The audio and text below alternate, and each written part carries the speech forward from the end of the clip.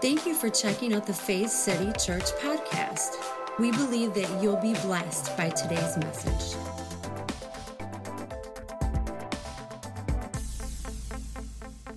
So today I want to talk about something very specific, and the title is this: having a clean conscience. Say that with me: having a clean conscience. I think this is something that's important to bring up, and for some of us, this may seem kind of basic, but how many know it never hurts to return to some basics? And sometimes if you don't get the basics wrong, you know, when I was in school, and even now we have one left in school. I have had 3 graduate, and then we had this awesome surprise, Aiden. He's amazing, but he's in 6th grade. And so, you know, from time to time, he'll struggle a little bit maybe with math, but it's because if you don't learn the basics and the foundation of something, when you move to the next level, you're lost. And, you know, there's no shame in that. I mean, I remember when I was growing up going, man, I mean, at one point I had, just before algebra, I had not really gotten some stuff and I was lost. And so my parents brought a tutor in for a couple months. And once I got those basics again, once it clicked, it was like, oh, it's like, you ever had those moments? Oh, like it's clicking. And that's how it works. Well, it's the same thing in our journey with Christ. There's some foundational things. There's some foundational principles there that are really important to understand. And sometimes we allow the cart to get before the horse, if you will, and we try to just dive into things. And I think a lot of that is maybe the enthusiasm of those who maybe see you step into the kingdom and accept your rightful place as a son or daughter. But we have this tendency to do an altar call, and then after the altar call, you know, not on purpose, with good intentions, we go, wow, you're in. Here's the pamphlet. And then you start going to the pamphlet, okay, I got to do this, I got to do that, I got to do this. And then all of a sudden there's these hurdles and hoops you got to go through, when really it's a relationship that was initiated by God. It's always been there. You just have to accept it. And all the other things really do follow along. Now, I've said this before. I have absolutely no issue with prayer time. I think it's important.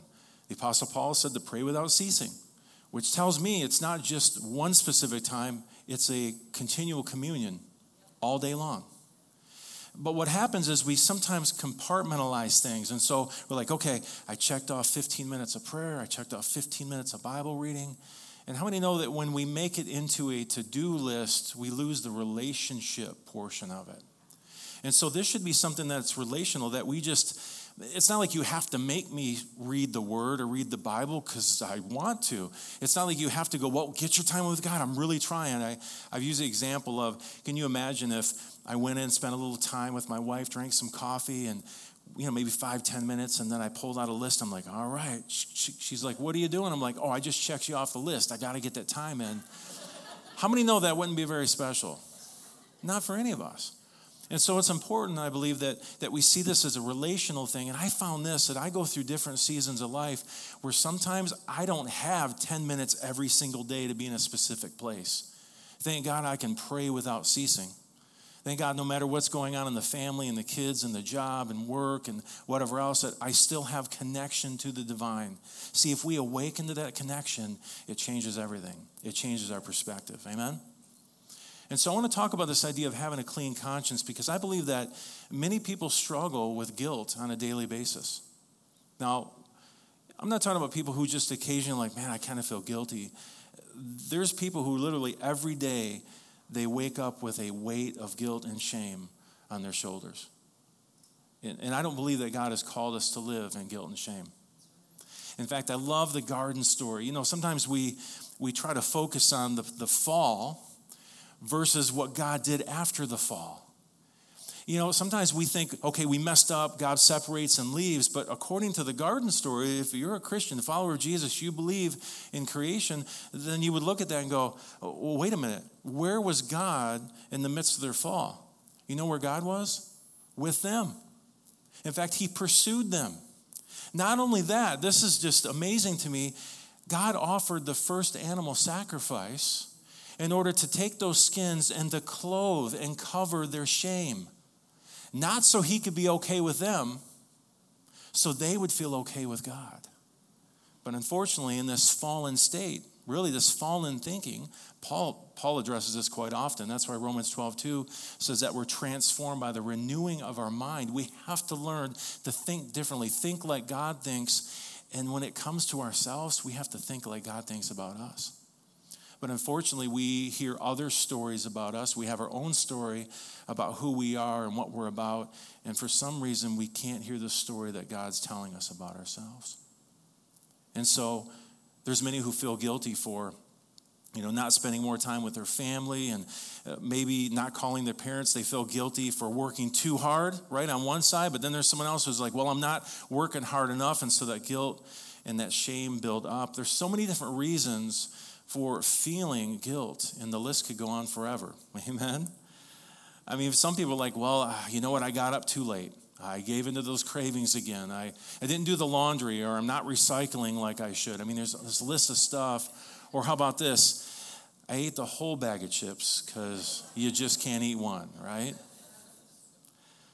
On a side note, that's just a chemical thing, right? It's a salt, oil, sugar combo. It gets you every time. Dopamine hit, not your fault. Keep telling yourself that, Andy. Okay. But here's the thing. If we've been raised with rules and we've been raised with, say, high expectations, chances are pretty good that you're familiar with guilt. Because when you don't measure up in those moments, you feel like you failed. That's what heaps on. Guilt is what you get when you don't measure up. It's something that I believe all of us can deal with in different seasons of our life. But again, guilt is what you get when you don't measure up. And if I were to be honest, most of us don't measure up.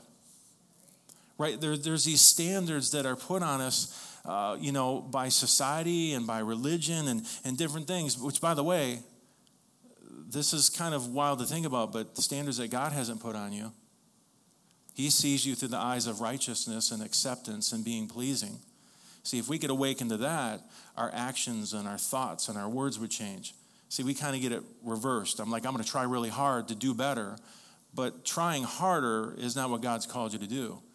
He's saying, awaken to who I've already called you to be and who I've already made you to be. You reflect my image and likeness. And when you realize how good it is and how good God has made you to be, how many know the Genesis story never changed? I mean, God created man and said it's very good. God's story never changed, but man's did. We thought, I need to obtain something that I already have. If you eat of the tree, you'll be just like God.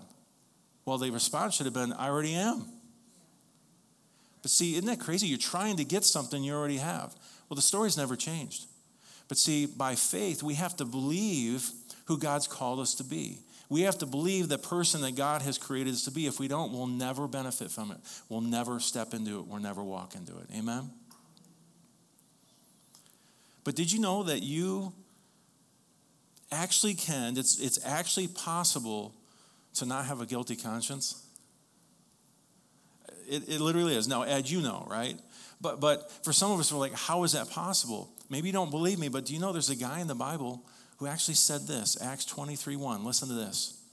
Now, looking intently at the council, Paul, the Apostle Paul, he said, brothers, I have lived my life with an entirely good conscience before God up to this day. I'm going to read this again. What does he say? Brothers, I have lived my life with an entirely good conscience before God up to this day. Now, before you go, well, yeah, but this is the Apostle Paul. I mean, this was the amazing church planter. I mean, this guy had seen so much. I mean, he spent, over a decade just getting downloaded by the Holy Spirit with this message and the gospel and the love of God. And, he is the apostle of grace and all that. Well, let me just remind you that Paul also was Saul, the persecutor of Christians. The guy who, I believe with good intentions, would go into a town and would knock down doors and would drag people out in front of their families and would imprison them and even have them executed for following the way of Jesus. And Paul says, I have lived my life. He didn't say the last 10 years. He didn't say the last 20 years. He said, I've lived my life with an entirely good conscience before God. Up to this day, up to this present day, free and clear, good conscience. What? How is that even possible? I mean, if anyone should have had regrets and a guilty conscience, surely it should be the Apostle Paul. I mean, I think of all the things that he did in the name of religion. I mean, even up to killing people, having them executed. Yet Paul often spoke about having a good and clear conscience. In Hebrews, many scholars believe he wrote Hebrews. He says, we are sure that we have a good conscience. So, if Paul could have a perfectly good and clear conscience, I believe you can too. I believe I can too. But first, we need a proper definition of conscience. So the first question for today is this. And I'm a little bit teachy. I'm more of a teacher than a preacher anyway. Those of you who have heard me know that. But here's the question. What is your conscience? Say that with me. What is your conscience? Now, maybe you imagine your conscience to be this judge inside your head who accuses you when you break the rules, when you mess up, when you slip, trip, when you fall. You know, we've all seen the cartoons. I even took the liberty today I always make, for the Bible app and things like that, or if we're doing something on Facebook, I'll make a little slide or a thumbnail for the actual message. And I found this, I thought this was perfect, because sometimes we believe that our conscience is the devil on one shoulder and an angel on the right. Come on, anyone seen Tom and Jerry? Any cartoons? We've seen this, right? Should I eat the mouse? You should do it. No, be nice, right? But these are just caricatures. This isn't reality. That really isn't what your conscience is, right? Listen to this. Your conscience is that inner voice that lets you know whether you're walking in the will of God or whether you have departed from it. There's something on the inside where your spirit, connected to Holy Spirit, is saying, oh, we're a little off path, let's go back now. Oh, we're a little off path, let's go back now. And here's the wild thing. I found that it's a still small voice and it's gentle. It's never mean. It's never forceful. It's never trying to shame me. I say this often, but I love that the Apostle John describes God as both love and light. What does light do? It exposes things, right? But sometimes what we've done, somehow, and listen, I'm not calling others out. Everyone has their journey. We're on different paths. I don't claim to know it all. I'm still learning. But I do know this, that I'm open enough to get outside of the box of things that I believed in the past in order for Holy Spirit to bring me somewhere that he wants to bring me. And sometimes that's not easy. That takes faith, right? But I just want us to know this, that Holy Spirit is never exposing things in our life and showing us those things to bring shame, ever. The goal of God is restoration and healing.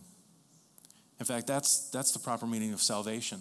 See, sometimes we think salvation is, an altar call, and I came forward and I prayed this special prayer. But do you realize that Scripture says that we're working out our salvation? To those being saved, it's a continual journey your entire life. Because the literal Greek word, it means healing, preservation, safety, deliverance, restoration. You know, some places in the New Testament, if you break apart the Greek and you look at where Jesus healed someone, it literally says he salvationed them. He brought salvation to their life.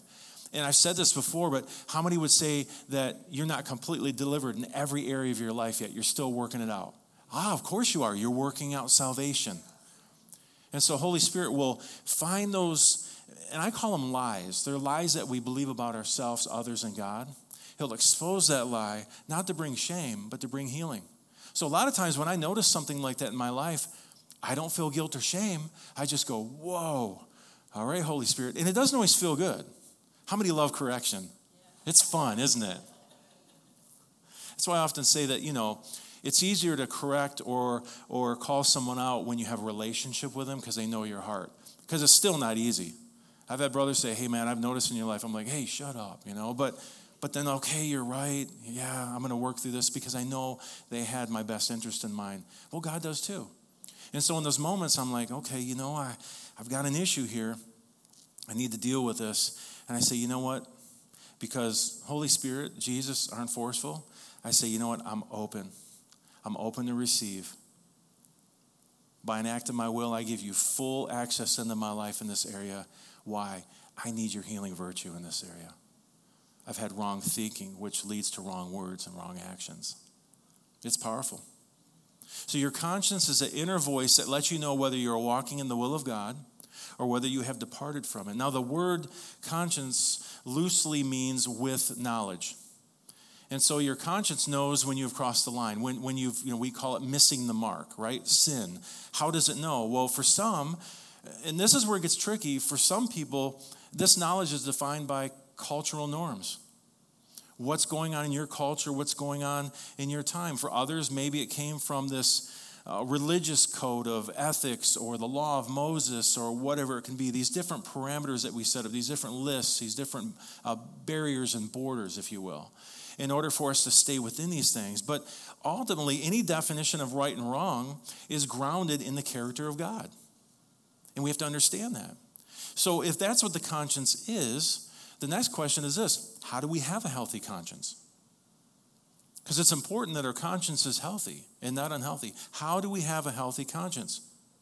See, a healthy conscience is not one that hammers you with the law or maybe one that is subject to maybe society's definitions of right and wrong.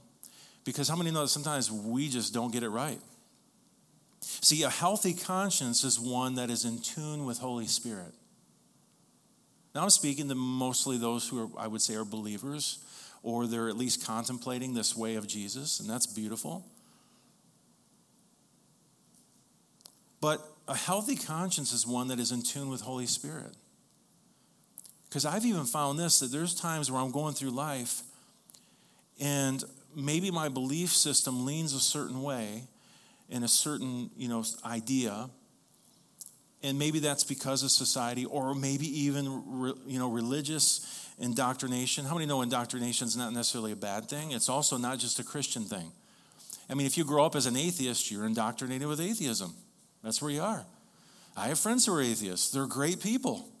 I have some friends who are atheists who are now agnostic just because they hung out with me and I didn't force anything on them. I have others who are like, tell me more about this Jesus. It wasn't because I, had a bullhorn and I yelled and shouted scripture verses at him. It's because I have a relationship with them. And I love them because they're human beings with emotions and goals and likes and loves and dislikes. And they're human beings. That's the thing about Jesus that just, I can't see ever not following Jesus. Jesus just, I don't know what the right word is. I'm just mesmerized by his life. Because everyone was welcome at his table. Even when it made other people mad, everyone was welcome at the table of Jesus.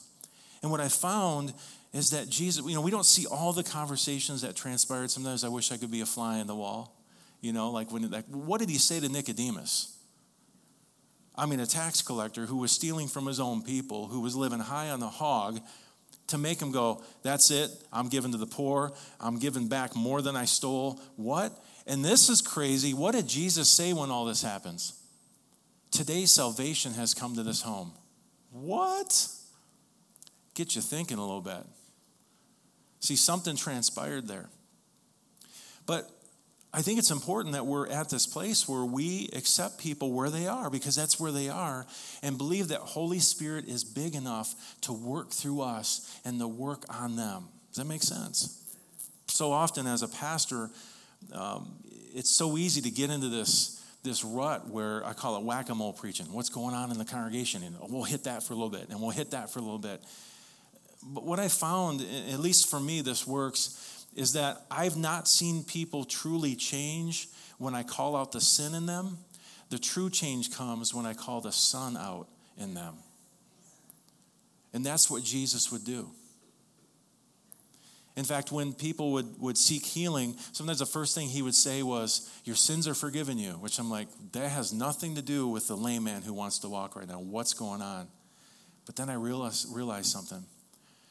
Jesus wiped the slate clean, because a lot of times we cannot receive the goodness that God wants to give to us because we feel we don't deserve it. So Jesus would wipe this. Hey, by the way, you're forgiven, clean slate. Now what is it you need? Here you go. I can receive it now because Jesus just called me worthy. Isn't that awesome? What if we did life like that? Where we saw people as worthy. Where we saw people as enough. It would change things, wouldn't it?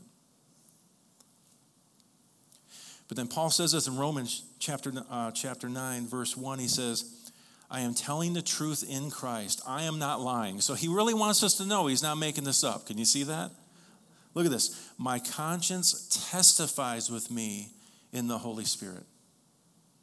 See, he's backing up what we just said, that a healthy conscience is one that is in tune with Holy Spirit. See, the conscience, we all know this, it makes judgments based on knowledge. And I believe that the most reliable source of knowledge is the Spirit of truth. And that's what I was saying earlier. Sometimes, I may go through life and have this certain belief or this idea, and then Holy Spirit will swoop in on that and go, you've been believing wrong. Anyone else? You're like, what? But I learned this in church. Oh, well, people with great intentions, but they were wrong. Whoa. But I learned this, and it seems good. I learned this in society. Yeah, but it's not quite right. Listen to the Spirit of truth. And so then I have to go, okay, I trust you. It's called a life of faith. I trust you. I'm going to step into this. It's different. It's outside of the box. I think one of the greatest disservices that we've done to ministers of the gospel, especially those who have gone to Bible college or some type of seminary, is we've put them in a box and we said, now be careful, don't go outside this box. That person over there, they're Pentecostal, don't listen to them. Oh, they're Baptist, don't listen to them. Oh, they're Catholic, don't listen to them. And we've done a great disservice, because I found that when I've opened up my understanding to receive from all different types of people who love and believe in Jesus, I'm like, oh my gosh, the revelation is amazing. But somehow, and I think it's just a human thing, is we kind of draw lines and borders, and it becomes us and them. And we think we found it. The Holy Spirit flows, a new thing, a new denomination raises up, which in the beginning I think was great intentions and it's awesome. But then what happens is we stop, we build foundations and temples, and we don't go any further. I believe there's something to learn from the children of Israel being told that they're just going to have these mobile units with tent pegs. Because whenever Spirit moved, it said the tent pegs came up and they move with Spirit. I think a lot of times what we need to do is move in those flows where we see Holy Spirit all through history just doing some amazing things, but it doesn't mean we stop. Holy Spirit's like, that's great. Hold on to the good foundational stuff. Now we're moving again. And we're like, no. We just built a temple. We can't go. Does that make sense? See, when the Holy Spirit bears witness with our spirits that this is the way to go, this is the way that I want you to choose, and then your conscience heeds this instruction, you will be convinced, and this is what's so cool about it, it will not matter what anybody says.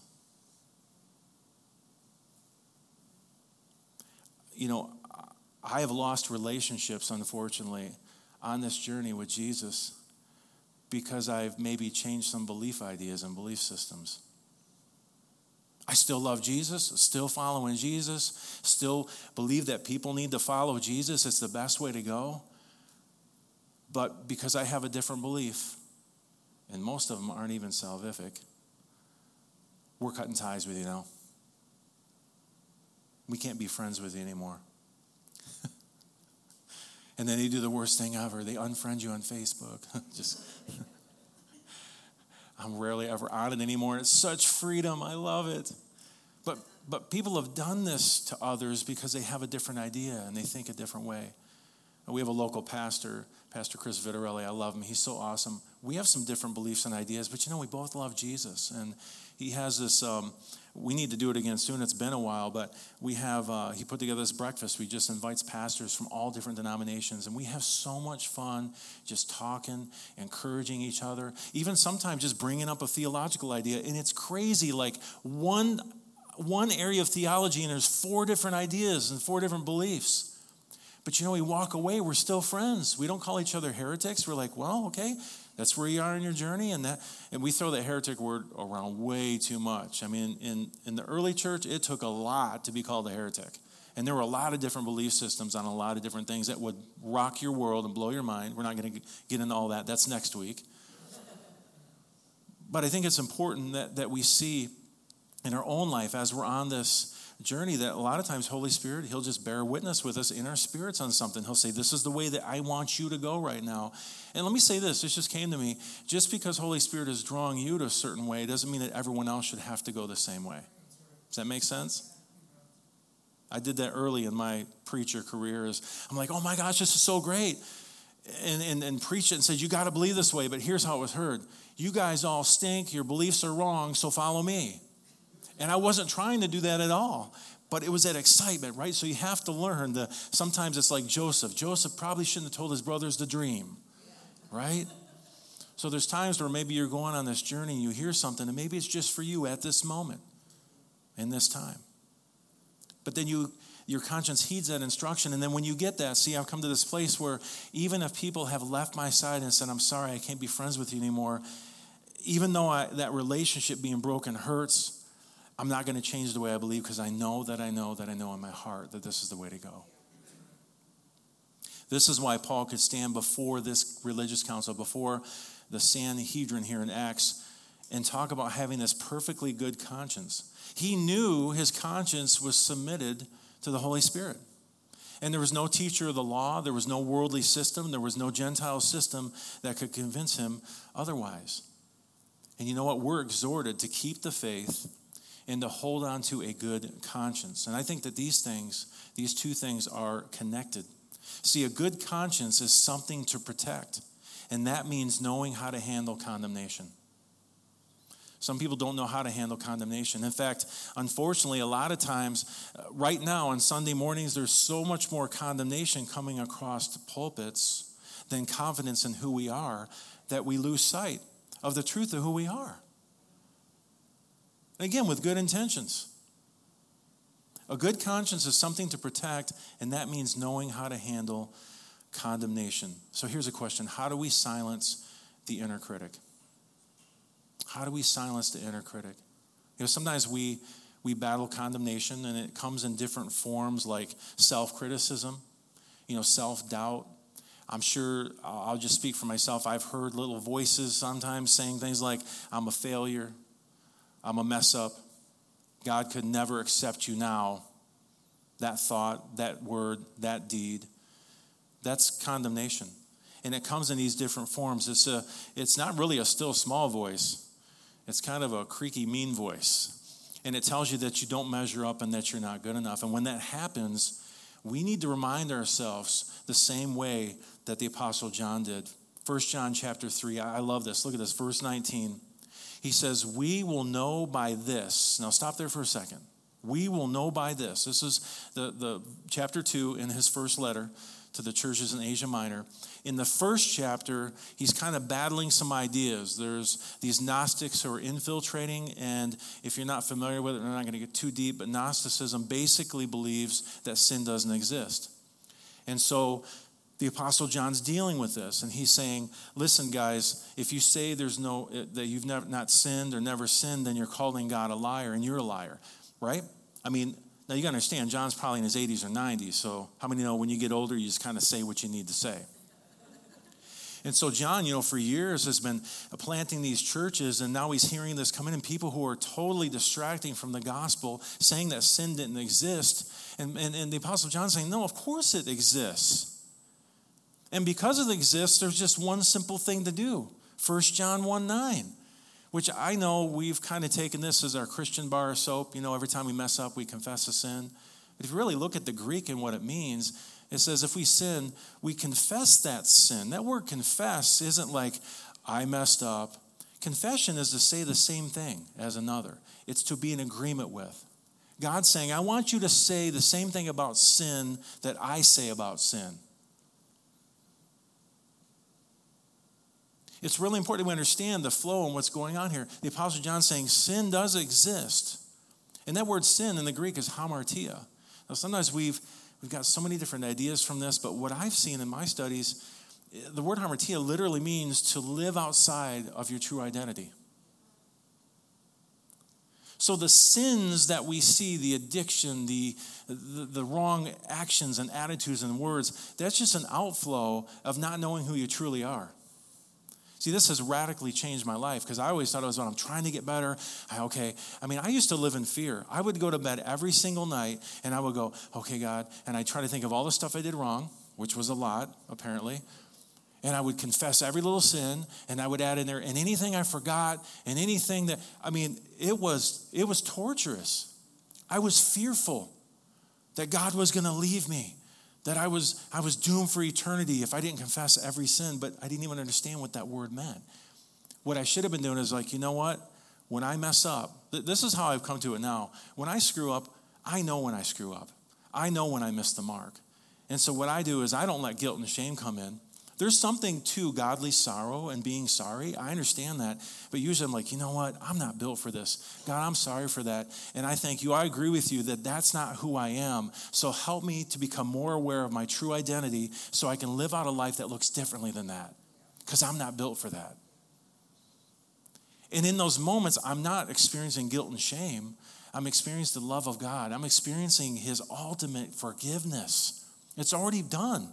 The forgiveness is a done deal. But for me and for us, sometimes it's that confession, agreeing with God that I truly am who God says I am. And those things, those actions, those words, that's not who I am. And start living out of your true identity. So he says all this, and then he says this in chapter 3. He says, we will know by this, all the things that I've said previously, that we are of the truth. Look at this. And will set our heart at ease before him. Man, someone needed to hear that this morning. Some of you need to set your heart at ease before God. Look at this, that if our heart condemns us, that God is greater than our heart, and he knows all things. Do you see the gravity of what's being said here? Your heart, that inner conscience, that voice that's toxic, trying to tell you don't measure up. It's trying to condemn you. John says God is greater than that voice, greater than that story that you're hearing and trying to believe about yourself, because God knows all things. In fact, I love this in the Mirror Bible. Listen to this. It says, in this we know that our beingness, I say this quite often, but we're not human doings, we're human beings, right? In this we know that our beingness is sourced in that which is really true about us. Our doing good is not phony or make-believe. This is who we are in God's sight. But look at this. So, if that's true, even if our own hearts would accuse us of not really being true to ourselves, God is greater than our hearts, and he has the full picture. His knowledge of us is not compromised. That last statement is powerful. If you just do a definition search of the word compromised, it means cause to become vulnerable or function less effectively. To function less effectively. Think about this. His knowledge of us is not compromised. It doesn't become vulnerable. It doesn't function less effectively because God can see past that to the truth of who you are. But the issue is we need to see past that stuff to who we truly are, right? I love this example. I was in one time talking to my therapist, and he says, I don't have many things here, but here's what I have. I have this snow globe. I'm like, okay, that's cool. And he says, now look at the snow globe. And inside it was just this little like tower or something inside. He says, now this right here, this is the true self. This is who you truly are. And then he shook it up. And I'm like, I can't see it anymore. He's like, exactly. This is what most of us live out of. See, there's so much to this. The soul is so deep, and it's so important. I've said this before that, people will say things, and I know what they mean, like, we got to grow spiritually. But listen, spiritually, you're wall-to-wall God. You're connected to God. How we really grow is soulfully. Our mind, will, and emotions. And the mind is extremely powerful. We've seen through history, people have really strong beliefs, and it leads to some really horrendous acts. And you go, how could they do that? Because their belief system was so grounded in the wrong thing.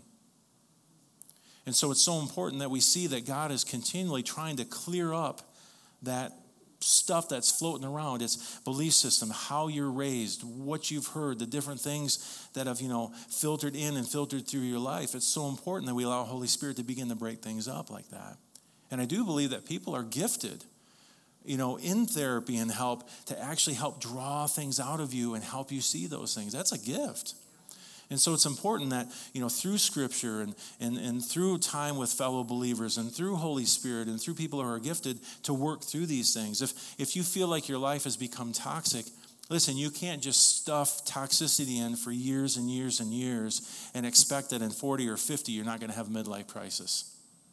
That's what happens. And so I believe that Jesus, the healer, come on now, the one who wants to heal us, not just physically, because you think about it, a lot of physical ailments, they come from issues inside, right? So it's important we see this. He says, so even if our own hearts would accuse us of not really being our true selves, or true to ourselves, God is greater than our hearts, and he has the full picture. His knowledge of us is not compromised. Now, when he says this, if our own hearts would accuse us, this word accuse in the Greek is the word kata gnosko. And it's only used 3 times in the New Testament, but it's translated to blame or condemn. It actually comes from 2 words. The word kata, get this, it means down, and gnosko means to know. So the literal meaning of this is to know from below. We could say a fallen mindset, a fallen perspective.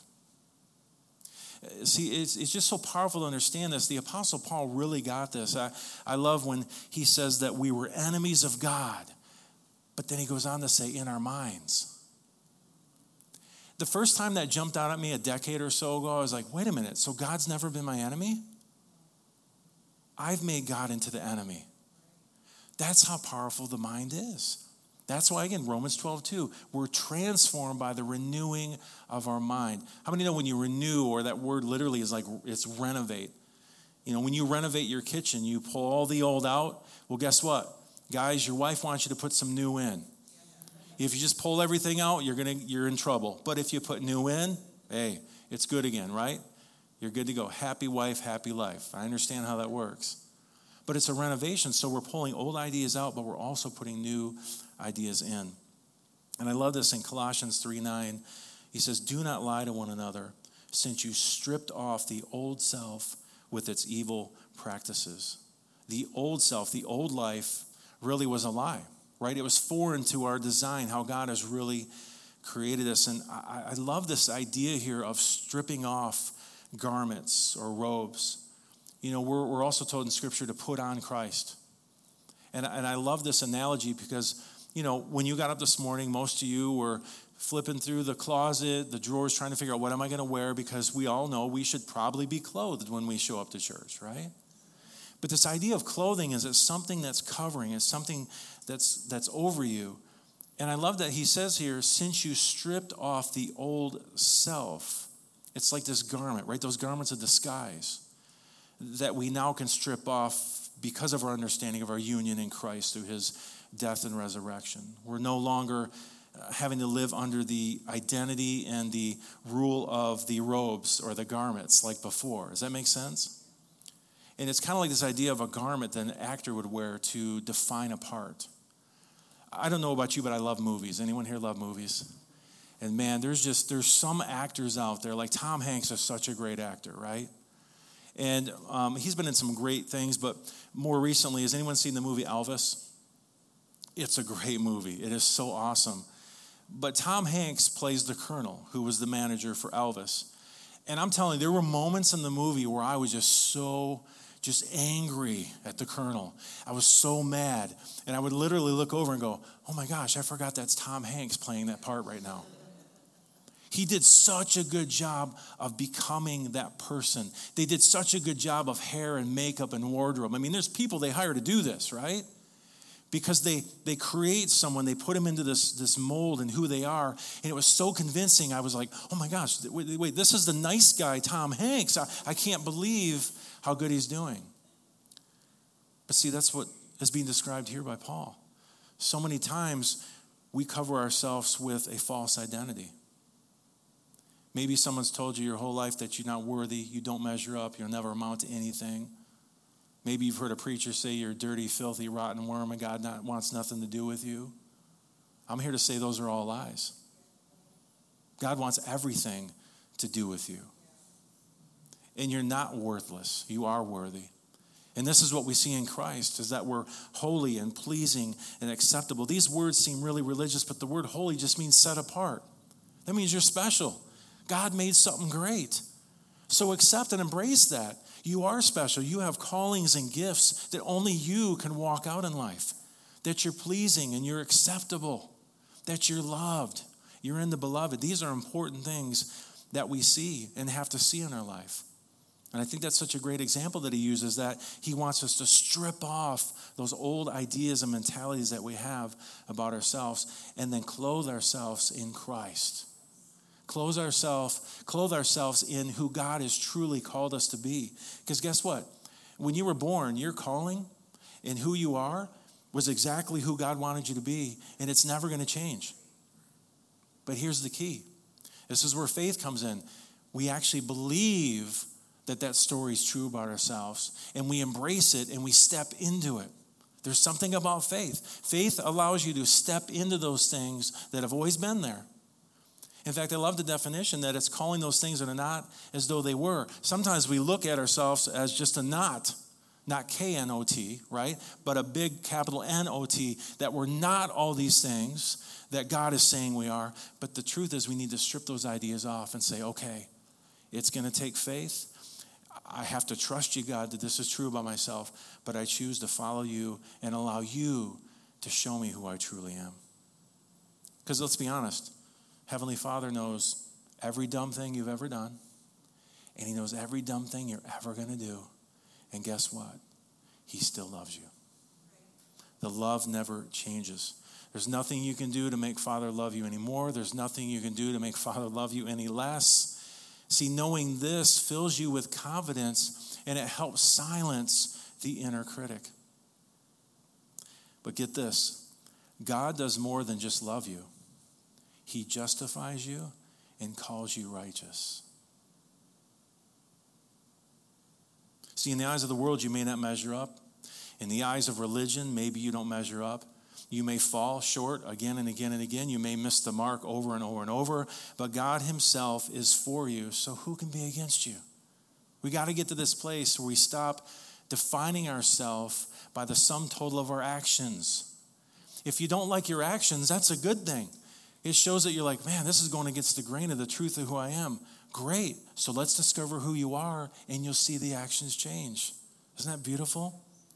So I want to bring this to a conclusion by asking a question. Because when you talk about God's grace being this sufficient, and when you talk about his love being this big, his forgiveness this powerful, his acceptance this good and amazing, there's always someone who squirms a little bit in their seat because it just seems a little bit too good to be true. And they say things, well, do my actions not matter? To which I've replied every single time to someone who asks that question, of course they do. Of course your actions matter. No one's saying actions don't matter. But get this, our actions don't change God's mind about us. Our actions don't change God. And I respect questions like this because really what they're asking is it's a question about accountability. And I think accountability is okay, right? So here's the question. I want to wrap up with this. What do we do when we mess up? Because we're going to at some point. Right? We all make mistakes, and when we do, it's easy to shrink back before the voice of condemnation, saying that you're not good enough. There's that voice, you don't measure up. But I want to clue us into something. There's another voice. See, when you sin, Jesus doesn't accuse you. Jesus defends you. That's what the Apostle John tells us in 1 John 2:1. And then what does he do? He gently guides you back onto the right path. Look at this, 1 John 2, verse 1 and 2. You are my dear children, and I write these things to you so you won't sin. So again, he's writing some things. Why? So that they can get a better perspective and so that they make better choices, right? They don't live on a mistaken identity. But look at this. But if anyone does sin, go on. What's going on here? We continually have a forgiving Redeemer who is face to face with the Father, Jesus Christ, the righteous one. Isn't that awesome? Now, some translations said we have an advocate. The actual literal Aramaic can be translated the Redeemer who ends the curse. Isn't that cool? But look at this, verse 2. He is the atoning sacrifice for our sins, and not only for ours, but also for the sins of the whole world. See, the Apostle John got it. He understood the love of God. You could see that even at the Last Supper when he's just leaning back on the chest of Jesus, just enjoying his time. You know that he was the only apostle at the foot of the cross. Everyone else had abandoned Jesus, denied Jesus, and there was John. I believe that John really understood the love of God. He says, listen, I'm writing these things to you so you won't sin. There's no excuse. You know, we're not going to make excuses for it. But he says at the same time, if you do, guess what? We have an advocate. We continually have a forgiving Redeemer who is face to face with God, not accusing you, but saying, hey, they're righteous. They've got off path. We're going to remind them of who they are, and we're going to get them back on the right path. Isn't that beautiful? Someone needs to hear that, because sometimes we believe that God is just sitting there. He's got a big baseball bat, and he's waiting for you to mess up. Maybe that's what you grew up with. Maybe that's all you know. Maybe you were always waiting for the hammer to come down. You just didn't know what to expect. Let me say this. Heavenly Father's not like that. Heavenly Father loves us. And this is what I found is God is not retributive. He's not looking to get people back. God is restorative. So God's always looking for any means necessary. Just look at the parables of Jesus. Any means necessary to woo you back, to love you back, to bring you back. Why? Because your status hasn't changed. Your mind may have, but your status hasn't. Amen? This is why we need to listen to the Spirit of truth when we sin. The Holy Spirit tells you the true facts. You're going to get the facts. Just the facts, ma'am. You're always going to get the facts from the Holy Spirit. What are those facts? God still loves you. Yes, you messed up. You screwed up. You missed the mark. But your Father's got this. Now, eyes back on Jesus. Eyes back on the path. Eyes back on the truth of who you are. See, the way to a perfectly good conscience is to walk in step with the Spirit and to believe all the good things that God says about you. I love this in 1 John 3:21. Beloved, if our heart does not condemn us, we have confidence before God. See, I want to see us all get to this place where we no longer allow condemnation into our heart, where nothing that accusatory voice that's on the inside, it can't bring condemnation on us. How does that happen? By having complete confidence before God. Isn't that beautiful? That word confidence is cool. It's parisia in the Greek, and it's a preposition indicating close proximity. Say, I'm close to God. Say it with me, I'm close to God. And it comes from the word rio, which means to pour forth, to flow freely. It's literally suggesting this unreservedness in speech and to have bold utterance. Wow, isn't that awesome? That God wants us to be bold and be who we're called to be. You don't have to feel guilty all the time. I don't believe that's what God wants to put on us. You have a choice. You can choose to live under condemnation, or you can choose to live in this confidence that the Apostle John's telling us about. You can live under guilt, or you can live submitted to God and say, you know what? No longer am I going to accept guilt and shame, the anxiety that comes with that, the stress and the worry and the wondering. I'm going to have full confidence in God by submitting my life and my will to Him. The way to be free from a condemning conscience is to assure your heart that God justifies you, that God is for you, and He loves you no matter what. This is what brings real change in our lives. Amen. Will you stand with me this morning?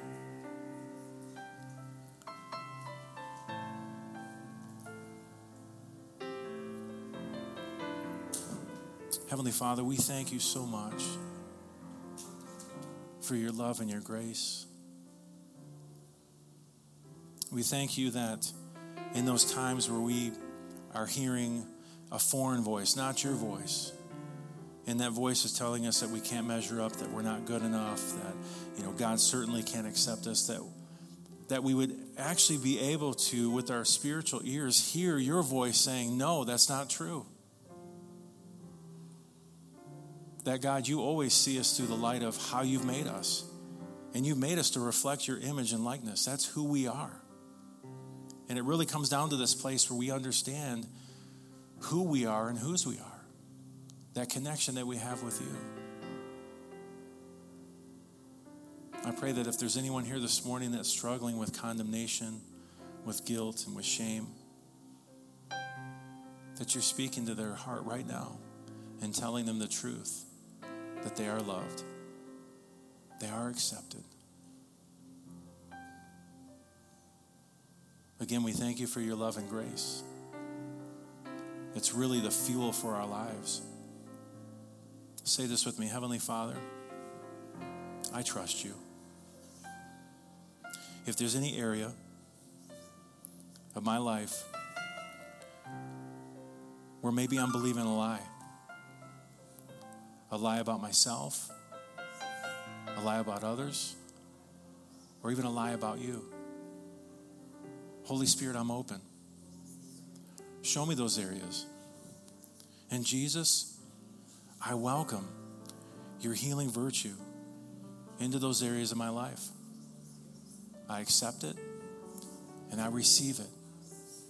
In Jesus' name, I'm a child of God. I'm loved by God. I have purpose in this life. Help me to see that, Holy Spirit. In Jesus' name. Amen. For more information about Faith City Church, please go to faithcity.tv. As always, we pray that you would grow in the knowledge and grace of our Lord and Savior, Jesus Christ.